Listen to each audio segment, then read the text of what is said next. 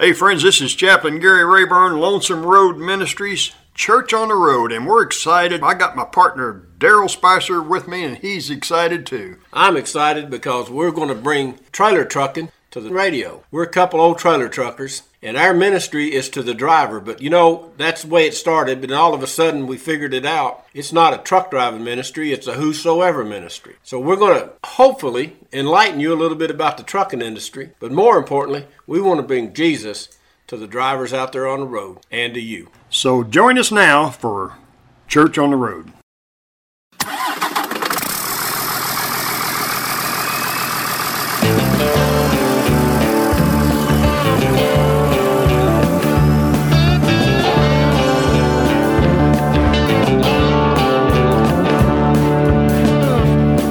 I'm driving when the sun comes up, I'm driving when the sun goes down. The hum of 18 wheels, Lord, that's the loneliest sound.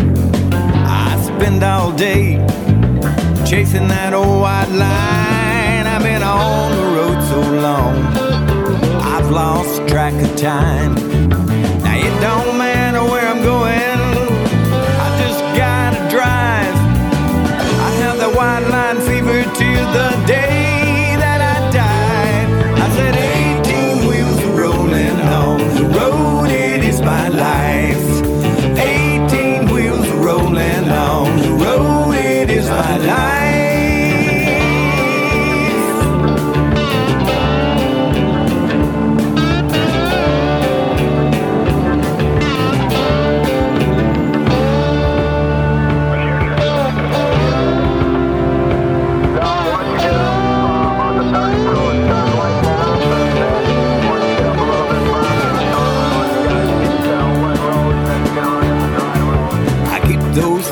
Turning from town to town, there's so much I gotta see. I gotta look around. I got diesel smoke rolling from 2 chrome stacks. My address is 408 414, a big blue Mac.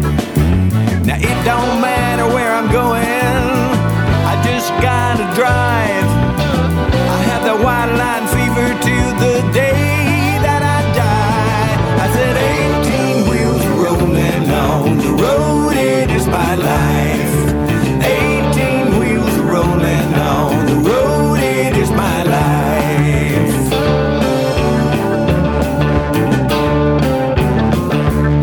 I said 18 wheels rolling on the road, it is my life.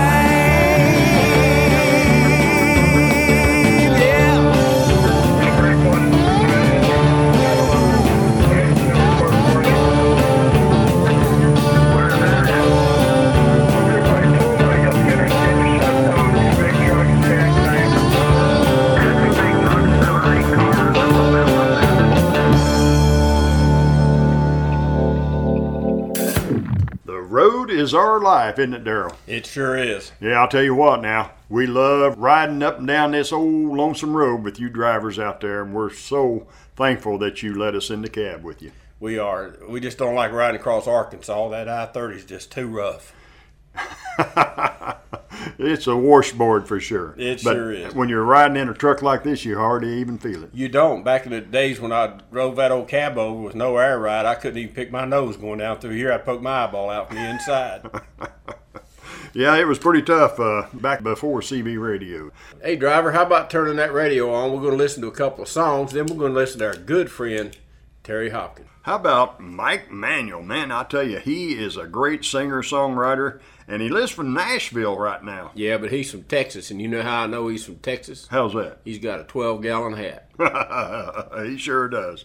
So here's our good friend, Mike Manuel.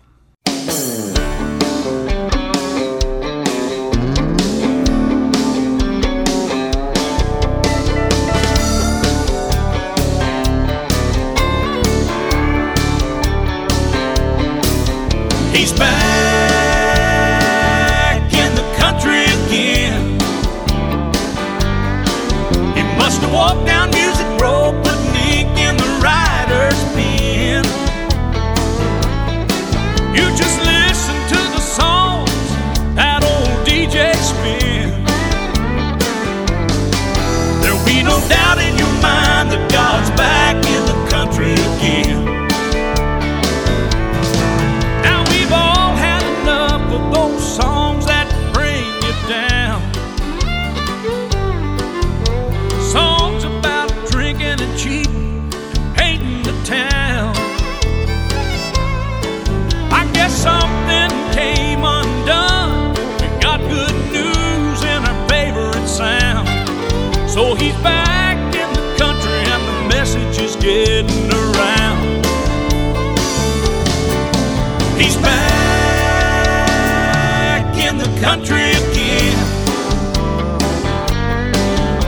must have walked down Music Road, putting ink in the writer's pen.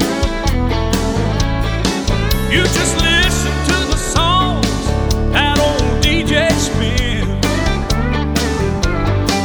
There'll be no doubt in your mind that God's back in the country again.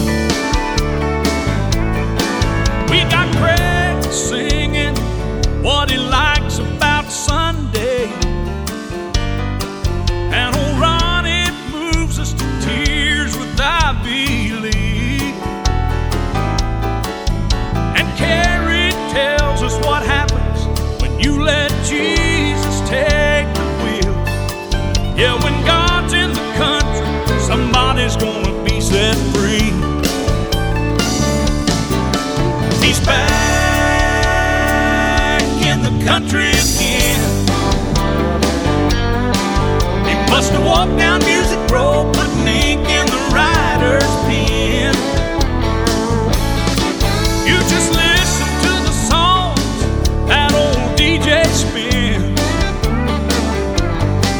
There'll be no doubt in your mind that God's back in the country again.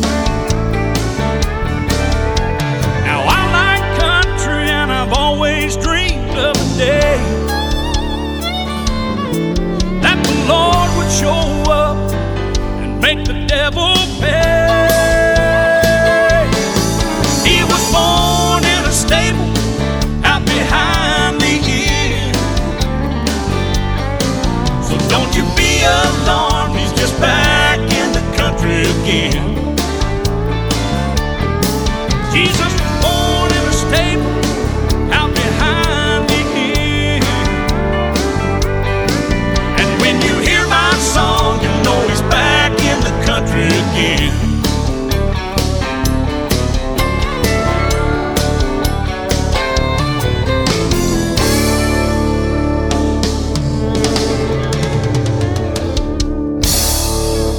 Well, Daryl, you did say a couple songs, so here's another one by Mike Manuel.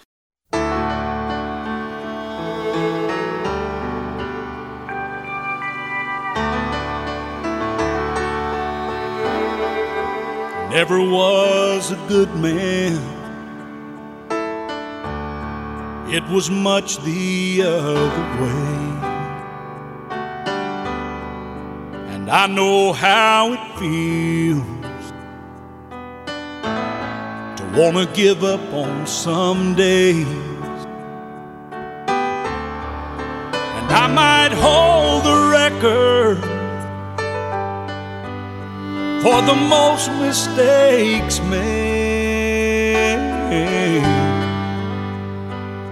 but to a man called Jesus, I'm a trophy of grace.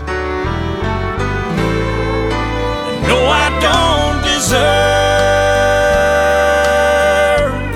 all this love that comes my way,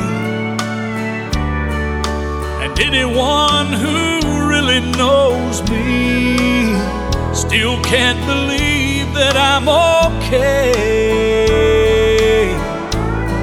And you may never find my name in some old Hall of Fame,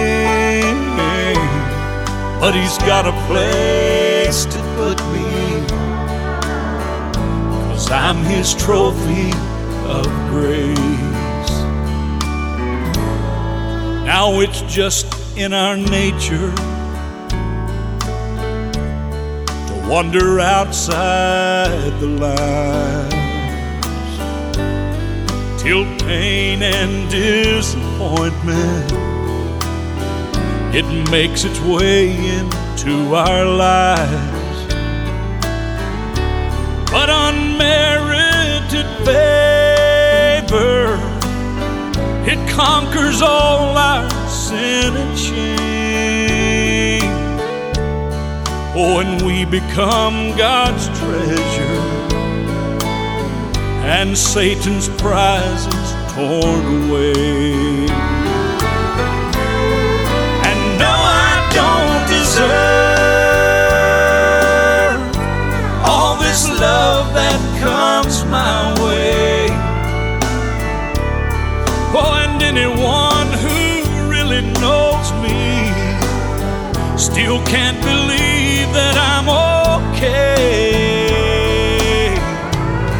And you may never find my name in some old hall of fame,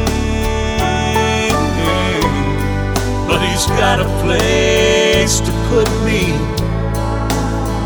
'cause I'm his trophy of grace.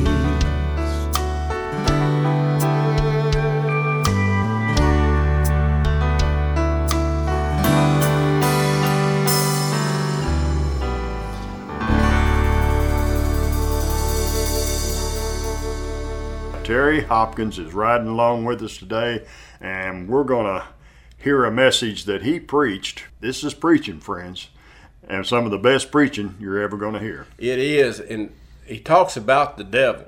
Ooh. So when I get back here, I want to make sure the lights are on in this sleeper, because I get scared of the dark when you start talking about the devil. Well, you get back there and cover up your head, and we're going to listen to Terry Hopkins telling on the devil. You would open your Bible to Job chapter 1, and I appreciate being encouraged. It's always good when somebody encourages. And Tommy Davis came by and told my wife, said, "We heard Terry was preaching tonight, and we came anyway." Thanks, Tommy. I want to preach a little while on telling on the devil. Telling on the devil. In Job chapter 1, the Bible says, "There was a man in the land of Uz whose name was Job, and that man was blameless and upright, and one who feared God and shunned evil. And 7 sons and 3 daughters were born to him. Also his possessions were 7,000 sheep, 3,000 camels, 500 yoke of oxen, 500 female donkeys, and a very large household. So this man was the greatest of all the people of the East. And his sons would go and feast in their houses, each on his appointed day, and would send and invite the 3 sisters to eat and drink with them. So it was that when the day of feasting had run their course, that Job would send and sanctify them, and he would rise early in the morning and offer burnt offerings, and according to the number of them all. For Job said, 'It may be that my sons have sinned and cursed God in their heart.' Thus Job did regularly." Verse 6 says, "Now there was a day when the sons of God came to present themselves before the Lord, and Satan also came among them. And the Lord said to Satan, 'From where do you come?' So Satan answered the Lord and said, 'From going to and fro in the earth, and walking back and forth on it.' Then the Lord said to Satan, 'Have you considered my servant Job, that there is none like him on the earth, a blameless and upright man, who fears God and shuns evil?' So Satan answered the Lord and said, 'Does Job fear God for nothing? Have you not made a hedge around him and his household and around all that he has on every side? You have blessed the work of his hand, and the possessions he has increased in the land. But now stretch out your hand and touch all that he has, and he will surely curse you to your face.' And the Lord said to Satan, 'Behold, all that he has is in your power. Only do not lay a hand on this person.' So Satan went out of the presence of the Lord." Now in Job, now this is an upright, blameless, family man, finances are in order, straight man, has everything going for him. And there's a meeting in heaven, and Satan comes to that meeting. Now I'm going to tell you right now, you think Satan doesn't come in the meetings in the house of God, you're wrong. He comes into every meeting, he's everywhere, he's going to and fro, and where he's not, he's sending his demons. And Satan gives his report. He said, "I've been going to and fro in the earth." And listen, I get reports every week. He is going to and fro. I get reports from India. I get reports from China. I get reports from Haiti. I get reports from all over the world. Satan is busy about his business. You can count on it. Now, God challenges Satan to take his servant Job. Now, God knew what he was going to do for Job. In verse 10 and 11, Satan accuses Job of being a hypocrite. Now, listen, he still uses that today. How many times you ever heard anybody say, "I'd come to your church if it wasn't so many hypocrites, if it wasn't filled up with hypocrites"? Now, he still uses that all the time. I heard an old preacher say one time, said, "Man, you'd rather go to church with a handful of them or go to hell with all of them." Makes a lot of sense to me. God gives him permission to come after Job. Now, but what I want to do tonight for a little while is I want to take a close look at Satan. You know, he is the enemy. And if we don't know the enemy, and we don't know who we're fighting, and we don't know what we're dealing with, then we do not know how to succeed. I want you to turn with me, if you would, to Genesis chapter 3. And I'm going to read some scripture there, more than I probably normally would. But this is the first mention of Satan. Now the serpent was more cunning than any beast of the field which the Lord God had made. And he said to the woman, has God indeed said, you shall not eat of every tree of the garden? And the woman said to the serpent, we may eat of the fruit of the tree of the garden, but of the fruit of the tree which is in the midst of the garden, God has said, you shall not eat it, nor shall you touch it, lest you die. Then the serpent said to the woman, you won't surely die. You will not surely die. Changed one word. For God knows that in the day you eat of, if your eyes will be open, you will be like God, knowing good and evil. So when the woman saw that the tree was good for food, that it was pleasant to the eyes, and a tree desirable to make one wise, she took of the fruit and ate. She also gave to her husband, and he ate with her. Then the eyes of both of them were opened, and they knew they were naked. And they sewed fig leaves together and made themselves covering. And they heard the sound of the Lord God walking in the garden in the cool of the day. And Adam and his wife hid themselves from the presence of the Lord. You can't hide from God. Then the Lord called to Adam and said to him, where are you? So he said, I heard your voice in the garden, and I was afraid because I was naked, and I hid myself. And he said, who told you that you were naked? And eaten? Have you eaten from the tree which I commanded that you should not eat? Then the man said, the woman gave it to me, and then she gave me of the tree, and I ate. And the Lord said to the woman, what is it you have done? And the woman said, the serpent deceived me, and I ate. Now, here starts the soap opera of life. He said, because you have done this, you are cursed more than all the cattle and more than every beast of the field. On your belly you shall go, and you shall eat dust all the days of your life. And I will put enmity between you and the woman, and between your seed and her seed. He shall bruise your head, and you shall bruise his heel. That is the prophecy of the coming of the Lord Jesus. To the woman he said, I will greatly multiply your sorrow and your conception. In pain shall bring forth children. Your desire for your husband, and he shall rule over you. Then to Adam he said, because you have heeded the voice of your wife, and have eaten from the tree of which I commanded, you saying that you shall not eat of it. Cursed is the ground for your sake. In toil shall you eat of it all the days of your life. Both thorns and thistle it shall bring forth to you. And you shall eat the herb of the field, and the sweat of your face to eat the bread, till you return to the ground, for out of it you were taken. For from dust you are, and to dust you shall return. Now that's one of the best known Bible stories in all of the Bible. But as I looked at this, and as I thought about this, and when you think about it, Satan is the father of lies. And listen, the question that God arose in my heart is, here's Eve who believes a lie, and here's Satan who tells a lie. Now, which is more dangerous? To believe a lie or to tell a lie? They're both dangerous. They're both damaging. Or how do we protect ourselves? What Eve should have done is what we should do. She should have went back to the Word of God. He said, the day you eat thereof, you shall surely die. Satan said, you shall surely not die. One word, because Eve didn't go back to the Word of God. Listen, he's the prince of darkness. We remodeled our basement in our house, and my daughter Christina, she's 14. And she's not texting. That's a miracle.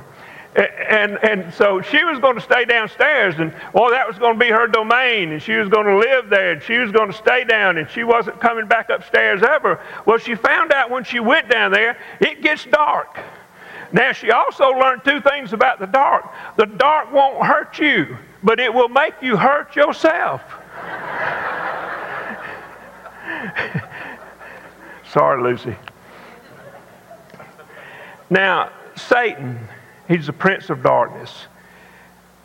Changed one word, not.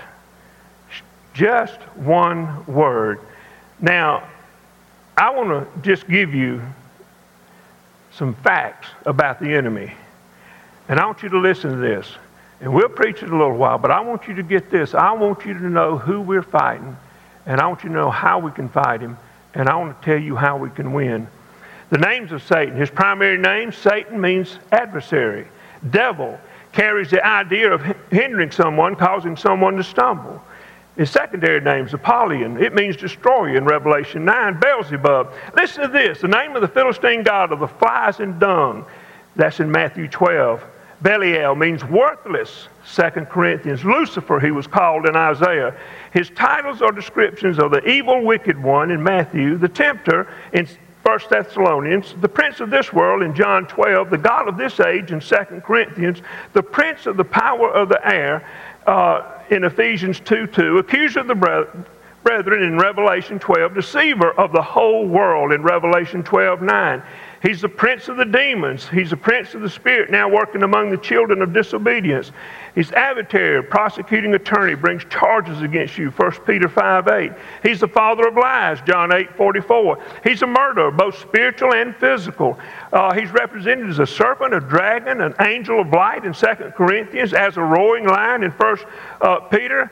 But he's got limitations. He's accountable to God. He's open before God in Proverbs 15. And you need to know something. He's not omni-anything, Brother Pat. He is not omnipresent. He's not omnipotent. He is not omniscient. He has imposed limitations. He doesn't know everything. He can't be everywhere at one time. He can go to and fro in the world, and that's it. He's imposed limitations, Job 1:2. He can be resisted by Christians in James 4:7, and he must employ demons. Do you hear what I'm saying? Now, they had a meeting in heaven, Brother Pat, and Satan came to the meeting in heaven. He went to the Garden of Eden in a perfect environment, and he took the whole human race down. And I'm going to tell you right now, can you imagine him sending his demons from First Baptist Snellville? And if you don't think he doesn't send his demons here, then you need to hear this message tonight. But can you go and imagine them going back to Satan in all the years that it's been here and all the times that he's tried to shut her down and couldn't, and they going back and reporting to Satan, and he said, well, have you knocked them out yet? No, hadn't knocked them down yet. And listen, church, we're not down. And let me tell you something. As long as Jesus Christ is alive and sitting on the throne, we won't ever be down. He's my Lord, He's my God, and He's my Savior. And listen, I not only love Him, I trust Him. Now, listen, and we say, well, how are we going to fight the devil? Well, if you understand the Word of God, you've got somebody fighting for you all the time. Defense is furnished by Jesus Christ. Satan is a defeated foe. John 12:31. Defense is furnished by the intercessory ministry of Jesus Christ. John 17. Can you imagine if somebody said, are you praying for me? And they said, well, I pray for you every day, or I got you down for every Tuesday, or I pray for you every Thursday. But what about Jesus Christ? He prays without ceasing for every one of you by name, knows every hair on your head. And listen, He loves you and He protects you, and He's not going to let anything come your way that's going to hurt you. I don't care how bad it seems, it's going to help you. Now, there's 16 destructive dealings of Satan. Now, when these come your way, you know, and this is all scriptural, disappointment. In Romans 3:28, you say, Brother Terry, I'm disappointed. Well, I know where it came from. Discouragement in 1 Samuel. Despair. How many people in this world today are in despair? Doubt in 2 Timothy. Disbelief. Oh, you know, that's one of the greatest things he's got going. He has most people believing that he's in a little red suit with a little forked tail, and he's just the cutest thing you've ever seen. Oh, no, he's not. He's not cute. He's beautiful. He was so beautiful he could come in the garden and sit down beside Eve, and he could tell her, and listen, he is not ugly. And listen, he is whatever he has to be to get you. He's a doubter. He's a disbelief. He brings distractions in Matthew 14. Double-mindedness in James 1:8. Dishonesty in 2 Corinthians. Deceit in Jeremiah. Dullness in Hebrews. Deadness in Hebrews. Delay in Proverbs. Discord in Proverbs. Defilement in 1 Corinthians. Defame, Proverbs 10:18. Disobedience. Listen, church, he is a liar and he is a loser. And can you see him a little more clear now? Can you understand that that's who you're fighting? You know what Satan have you to do? He'll have you to fight each other. He'll have you to fight your mate. He'll have you to fight your church. But the one that you've got to fight, the one that you've got to stand against is Satan himself. Now, we can see him a little bit clearer now.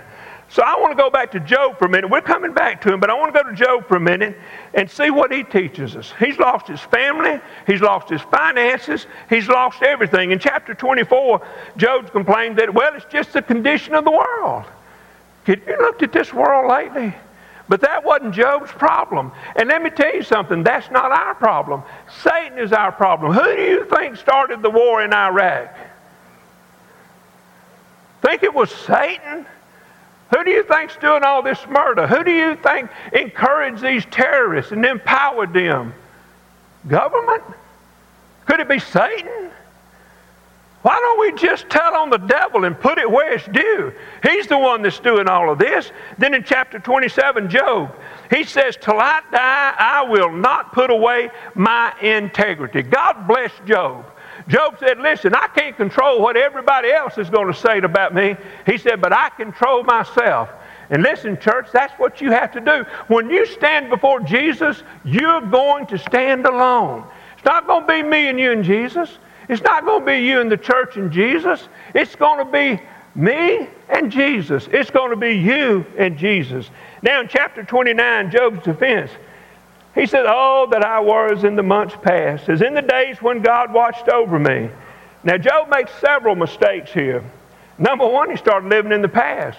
Church, I guarantee you, I don't want to live in my past. And if you've ever heard it, you'd know why. In church, we don't want to go in the past.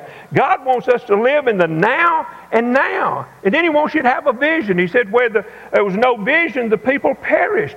This church has a vision. Did you think we were going to build that building and pay every dime of it and that Satan was just going to sit back and let that happen? Absolutely not. I hate these earpieces.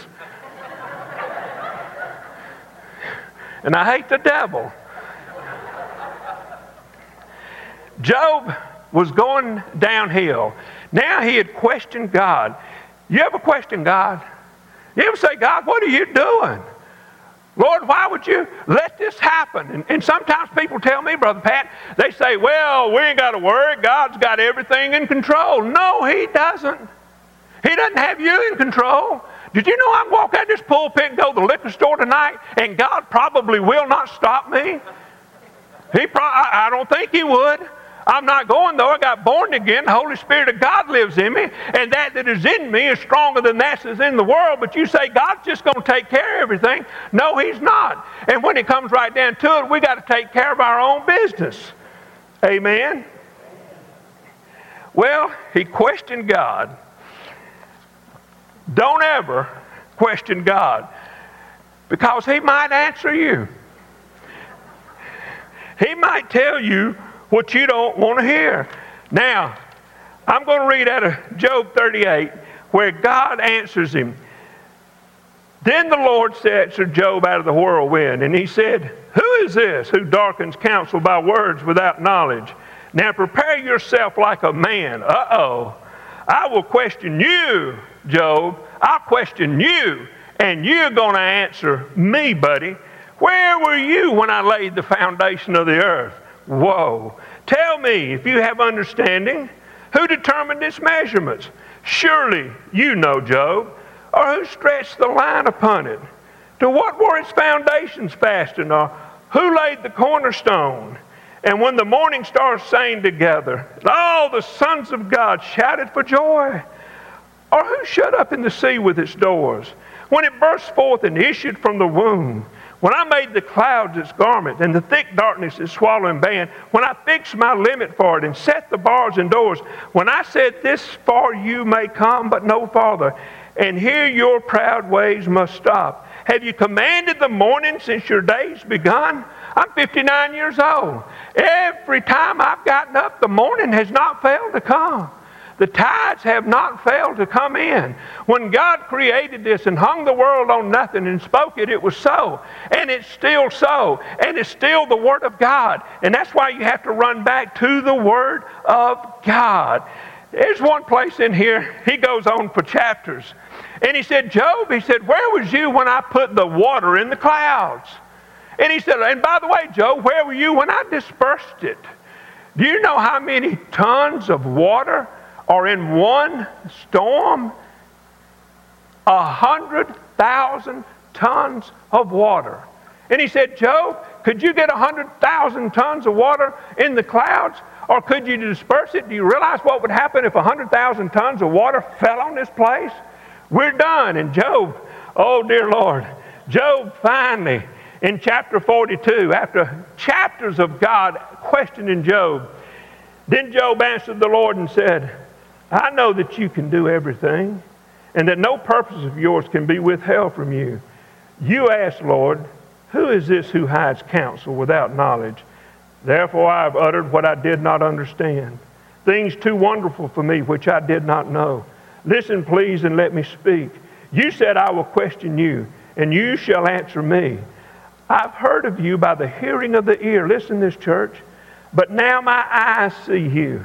Therefore I hate myself, and I repent in dust and ashes. He said, I've heard, God, all this I've been through, all with my family, losing my family, all of my friends. He said, God, I've heard. He said, but till this moment, God, I haven't seen how great you are. I haven't seen how awesome you are. God, you have hit me right in the heart with who you are and what you are. And you are a wonderful God. And Job said, in the light of this, he said, I see myself. And he said, I hate myself, God. You are holy. And God, I am nothing. And you know, we're nothing. Anything above that's pride. God didn't have to make us. God didn't have to love us. But God did. He made us. And He loves us. And He cares about us. And listen, you know what people need to hear? They don't just need to, they need to see God. But they've got to hear God. I've been to the Ukraine several times. But I was over there a few years ago in a Ukrainian prison, just visiting. And we had to pay the commandant. We had to bribe him to get into the prison. And they said, well, we don't want to do that. And I said, you may not want to do that, but I'll do that.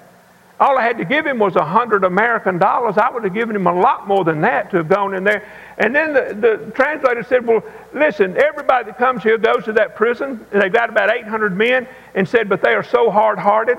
Well, we had been visiting their temples and I just felt such a burden for him, and I said, no, we're going to pay this man, and we're going to go in there, and we're going to preach the gospel to these guys. I don't care how many times they've heard. We went, we paid, we went in, and listen, when we got in there, I began to tell them about going into their temples and going into where they worship, and listen, you go in there, and there's a coffin sitting in the middle of the room, and there's a dead saint in it.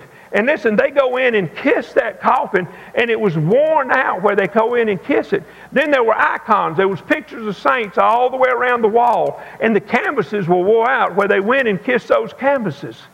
And it was just unbelievable. So as I told them where we'd been and what we'd seen, one guy out in the 800 started waving his hand, and the commandant looked at me, and I said, does he want something? And so he spoke, and the translator said, he wants to ask you a question. And I said, sure, he can ask me a question. And he asked me, he said, do you worship icons? And I said, no. And you could hear the groan go through 800 men. And I said, hold on. I said, now, can I ask him a question? And they said, yes. And I said, well, this is the question. I said, what if today, this day, the commandant would allow me, and I could bring to you to put in your cell, I could bring a picture of your wife, or I could bring your wife. Which one would you choose, the picture or your wife? And I said, guys, that's why we came. That's why we're here. We want to tell you about a God that you don't have to have a picture of. We want to tell you about a God that will move in and be your God, and He'll let you know who He is and all the wonders of Him. Well, one guy on the front row stood up and said, then 2, then 3, then 800 stood and clapped. They were beginning to see. They had heard, and they had heard, and they had heard. Listen, when we got through preaching the gospel there, glory to God, there's 200 men that saw Jesus. Listen, it's just that simple. You've got to see Jesus. And if you ever see Him, trust me, you won't ever, never get over Him.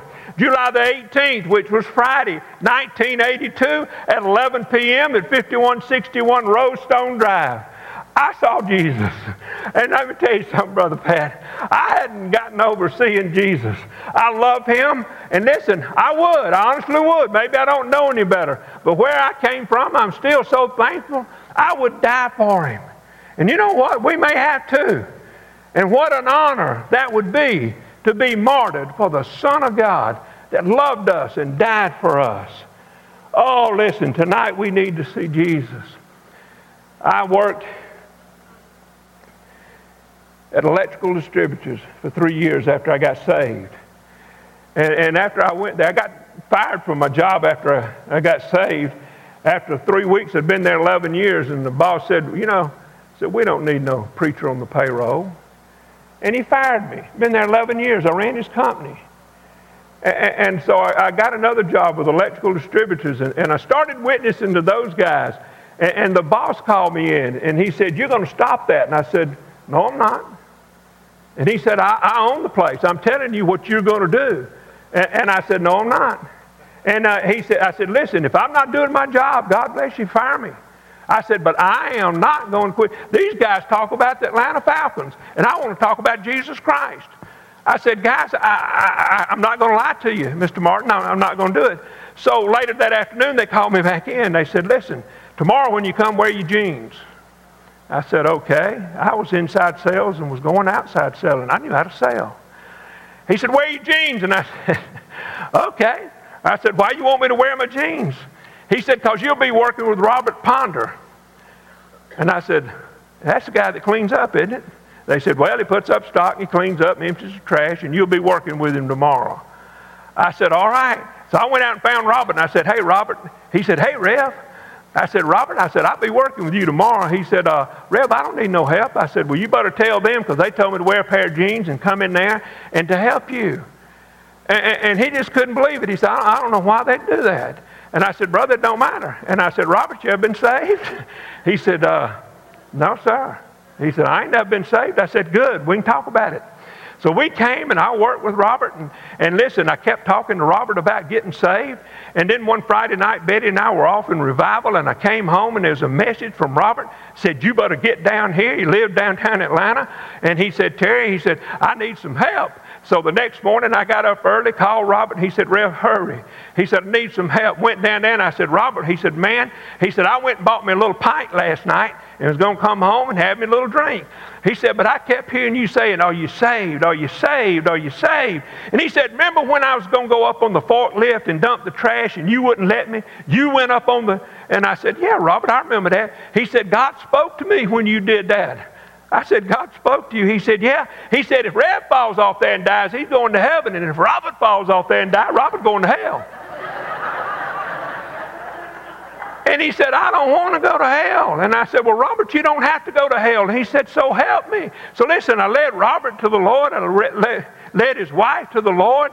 And so we went back, and listen, we came in that Monday morning, and Robert called. He called everybody in the warehouse back there, and he said, I need to make an announcement. And they said, what's that, Robert? And he said, come here, Rev. And Robert took me by the hand like this, and he held up our hand. He said, look at Rev. He's white as a lily. He said, look at old Robert. He said, I'm just black as can be. He said, but you know what, guys? He said, since Saturday morning, me and Rev got the same daddy. You hear what I'm saying? So this made it back to the office, and they called me back in there. And they said, what are you doing? And I said, I led Robert to the Lord. They said, I know, we can't shut him up. Led the man that cut the wire to the Lord. They couldn't shut him up. And then they got scared. They couldn't figure out what in the world is going on. So finally, Don Martin said, Terry, don't you say one more word about Jesus Christ unless I ask you personally. And I said, brother, you know I'm not going to promise that. He said, I'm not playing this time, son. He said, I'll fire you that quick. So I went out. One morning, me and Robert was emptying the ashtrays and the trash can. He said, Brother Terry, did you really do that? Oh, listen, I've scrubbed toilets for Jesus. Doesn't bother me one little bit. But we were dumping the ashtrays and the trash cans. Oh, man, here comes Don Martin in the door. And everybody froze because we were going to meet face to face. And they thought, this is not going to be good. And I thought, well, dear Lord, here we go. So he kind of slowed down and looked at me, and he said, good morning. I said, good morning, Don. And then he made the mistake of a lifetime. He said, Terry, what's up? I said, Jesus Christ, the Son of God, the blood of the Lamb, the mercy seat. I said, I can tell you what's up, brother. I said, it's Jesus. Man, he went to his office and that was it. He was done. But you know what? He did not fire me. I worked there 3 years. When I left, I went to work at a Christian bookstore. And listen, I didn't think he got saved. Then Steve and I met with a young man last week that started a church down here in the bar. And we're going to support him on. We're going to help that man out. He started with 4 people, Brother Pat, and now he's got 67. He had a baptismal service and baptized 18. You know why? He's preaching the gospel, and people are beginning to see Jesus. Well, this Don, we're sitting there meeting with Butch Butcher's there, and he's with the Georgia Baptist Convention. And he says, we're each giving our testimony. And Butch Butcher says, Steve, I worked for an electrical company before I got saved and got in the ministry. And I said, what company? And he told me, and I said, man, I know that company. I said, I work for Goodwin, I work for Bagley, I work for Electrical Distributors. He said, did you know Don Martin? I said, yeah, man, I did. And I gave him a little bit of the story. And I said, man, as far as I know, that he died and went to hell. And Butch said, no, he didn't. He did not go to hell. He said, Terry, he got saved just a few years after he got sick. He said, Don got saved. He heard the word, and he heard the word, and he heard the word, and he finally saw Jesus. Church, you know what we need tonight? We need a good old-fashioned dose of Jesus. We need to tell the devil we're mad, listen to me, we're mad at hell, and we're just not going to take it anymore. And we're going to get in the Word of God. And we're going to witness. And we're going to win people to Jesus. And whatever God does, I tell you right now, I'm not going to question him. You say, Brother Terry, do you understand everything? Lord, no. But this one thing I do know, I know that Jesus Christ is real, and I know he came into my heart, and I know that he saved me, and I know that he wants to save others. And I love him, and I want everybody to get saved. When I was a drunk, I wanted everybody to have a drink of liquor. When I was doing drugs, I wanted everybody to have some drugs. Well, let me tell you something. When I got saved, that was it. I was sold. There was not a doubt in my mind that everybody in the world, and I laid there that first night, and I said, Lord, if you ever need anything, just call me. I didn't have a clue what I was saying. And I said, Lord, I want to win the whole world. I never had a clue. It's been 12 years just here. And I got to go all over the world and preach Jesus and tell people about Jesus. And I'm going to keep right on telling people about Jesus. And listen, we started out in Genesis. We stopped one verse shy of God telling Adam and Eve, I'm going to clothe you. And it took a death, and it took the blood, and he robed them. He was telling them there's a forthcoming. There is one that's innocent, an innocent lamb, that's going to go to Calvary, and that is going to be slain for the entire world. He's going to shed his blood for the entire world. He's going to pay for every sin. Jesus was blameless. That's why we're here. That's who made us. That's what we're doing here. We come here to worship Jesus. We come to tell. You know, when people ask me, man, what's wrong? What's wrong? You know how I answer them now? I say, well, when I get to feeling like that and asking that, I always ask myself, Terry, how's your prayer life? And you know, when I ask them about their prayer life, they don't come back and ask me what's wrong no more. You say, Terry, what's wrong with the churches in America? What's our prayer life like? Who are we telling? Before I got saved, I said, Lord, there's not anything I can give you. There's not one promise I can make. And you know what the Lord said? He said, I don't want your promises. He said, I want you, Terry. And you know tonight, if you're not saved, there's not one thing you promise God, I'm never going to sin again. You're lying. Of course you're going to sin again. But he died for you. And you've got to, like Job, you've got to repent. And you know, once Job repented and he saw God, did you know God gave him everything back, including 10 other children? Did you know he let him live 4 generations? 4 generations? And enjoy it all? He blessed him again. You know what God wants to do to you tonight? He wants to bless you. But I'll tell you right now, and you know in your heart of hearts, Satan's either in your house trying to destroy your marriage. He is definitely trying to take our children. Topher's got one of the toughest jobs in this church. And we need to keep him in prayer, pray for him, and love him, and help him. Children dying and going to hell. Children leaving God. Schools teaching them how to have sex. That's another thing. God said flee fornication. And the only place for it's in marriage. Now the schools are telling them, quote, how to have safe sex. And we're paying the government to do that. I'm not going to go there. But I'm going to tell you tonight what we need. We need Jesus. We need Jesus. I'm going to ask John to come. And we're going to sing. And we're going to have an opportunity. And you can come down here and I tell you what I'd do. I'd tell on the devil. If he was trying to take my family, if he was trying to take my marriage, if he was trying to take my church, I'd come down here and I'd ask God to cleanse my heart. I'd ask God to come. I'd ask God to take over in my life. I would not for 1 minute question God. God knows what he's doing. He knows who he is. Now, on every head bowed and every eye closed. If you're not saved, this first call is to you. Tonight can be the night. You say, Brother Terry, I know, I've listened, I've heard, and I already know. I know I'm not saved. Well, I want you to do me a favor. I want you to just raise your hand and let me know, let God know. I'm not afraid. I want to tell God I'm not saved. I want you to just raise your hand right now, wherever you're sitting. God bless you, sir. Anybody else? I'm not saved, Brother Terry. Anywhere else? Brother Terry, I'm not saved. I want to invite the one that raised their hand. I want to invite them to come in just a few minutes when we stand. But then I want to invite you, church, whatever it is. Nobody knows your heart but God. And listen, Satan doesn't know except what you tell him. He can't read your mind. But he can sure do everything he can to stop you. So we're going to pray. If you're lost in a few minutes, I want you to come. If you just need to talk to the Lord, you come.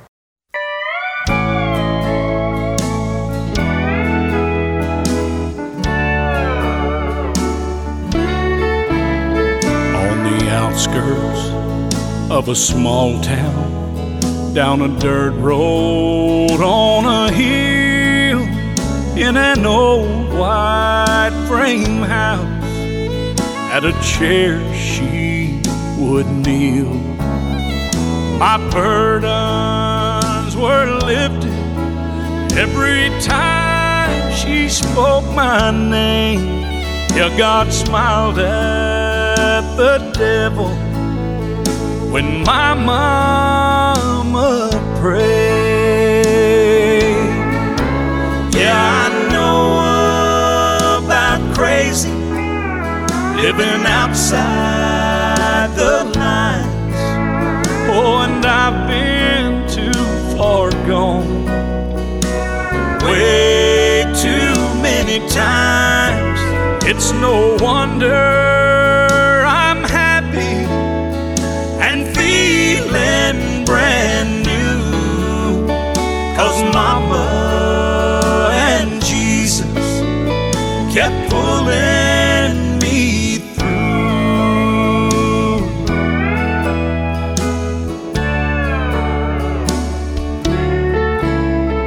You'd think that by now I'd be farther along, but trouble grows easy from the bad seeds I've sown.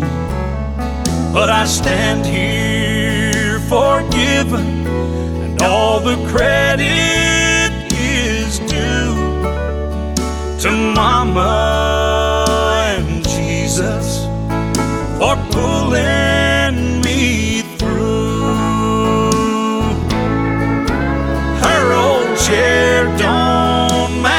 nothing in this new house of mine, but I keep it to remind me of each tear that she's cried. Now she's gone to heaven, someday I will go too, 'cause Mama and Jesus kept pulling me through.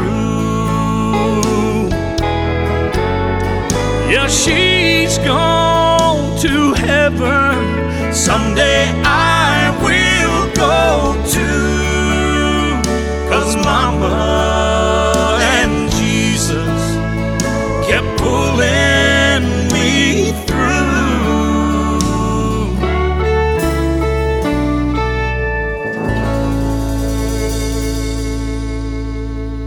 If you're one of those out there that raised your hand when Terry prayed that prayer, then what you need to do is you need to call someone right now. You can call me at 618-383-2107, or you can call my partner, Daryl Spicer.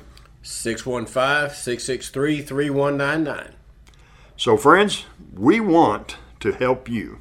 You know, Gary, one thing I really love about all of Terry Hopkins' messages is it all comes down to salvation. It all comes down to someone giving their heart to the Lord. There's a story that Terry tells us that his dad told him, if you ever talk about Jesus, then you need to give an altar call, because that's what it's all about, people coming to Jesus.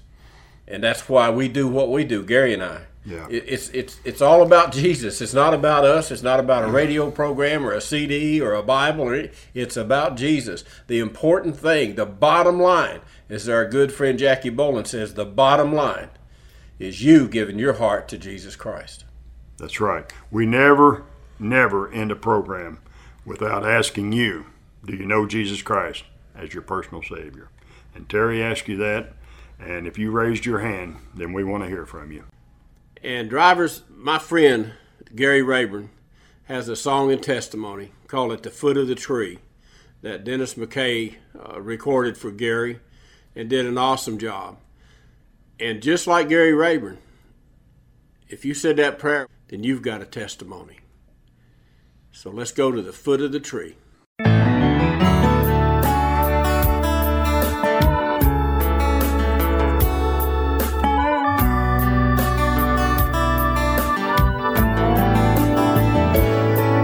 At the crossroads of life, lost without hope, 18 wheels of lonesome at the end of the road. In my hand was a tract the preacher had read, his words still echoing in the back of my head. I felt so ashamed when I thought of my past. Then I called his name. This chance, would it be my last?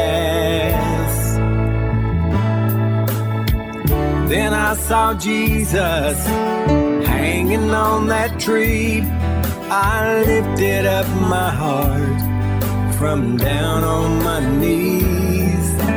Today I met Jesus at the foot of the cross, broken hearted and lonesome.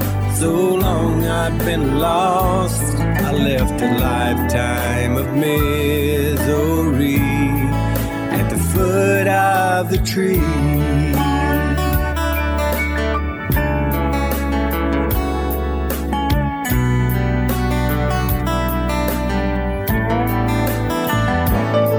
Those 18 wheels are rolling down that old lonesome road, and I shared the good news wherever I go.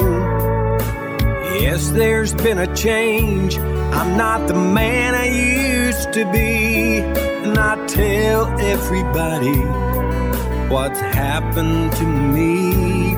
How I felt so ashamed when I thought of my past, but I called his name. this chance, could it be my last? Then I saw Jesus hanging on that tree, and I lifted up my heart from down on my knees. Today I met Jesus at the foot of the cross, broken hearted and lonesome, so long I'd been lost. I left a lifetime of misery at the foot of the tree. Then I saw Jesus hanging on that tree. I lifted up my heart from down on my knees. Today I met Jesus at the foot of the cross, broken hearted and lonesome, so long I'd been lost. I left a lifetime of misery at the foot of the tree.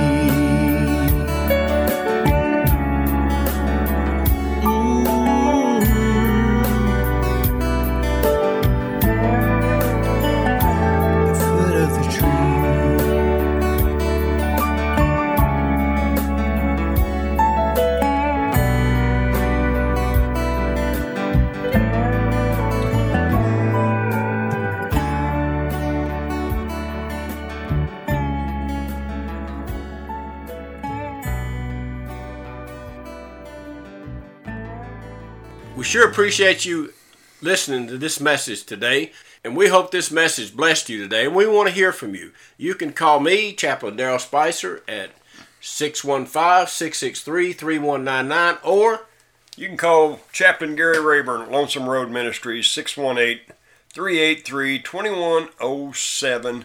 And remember this, friends, Jesus loves you, and we do too. We'll talk at you later.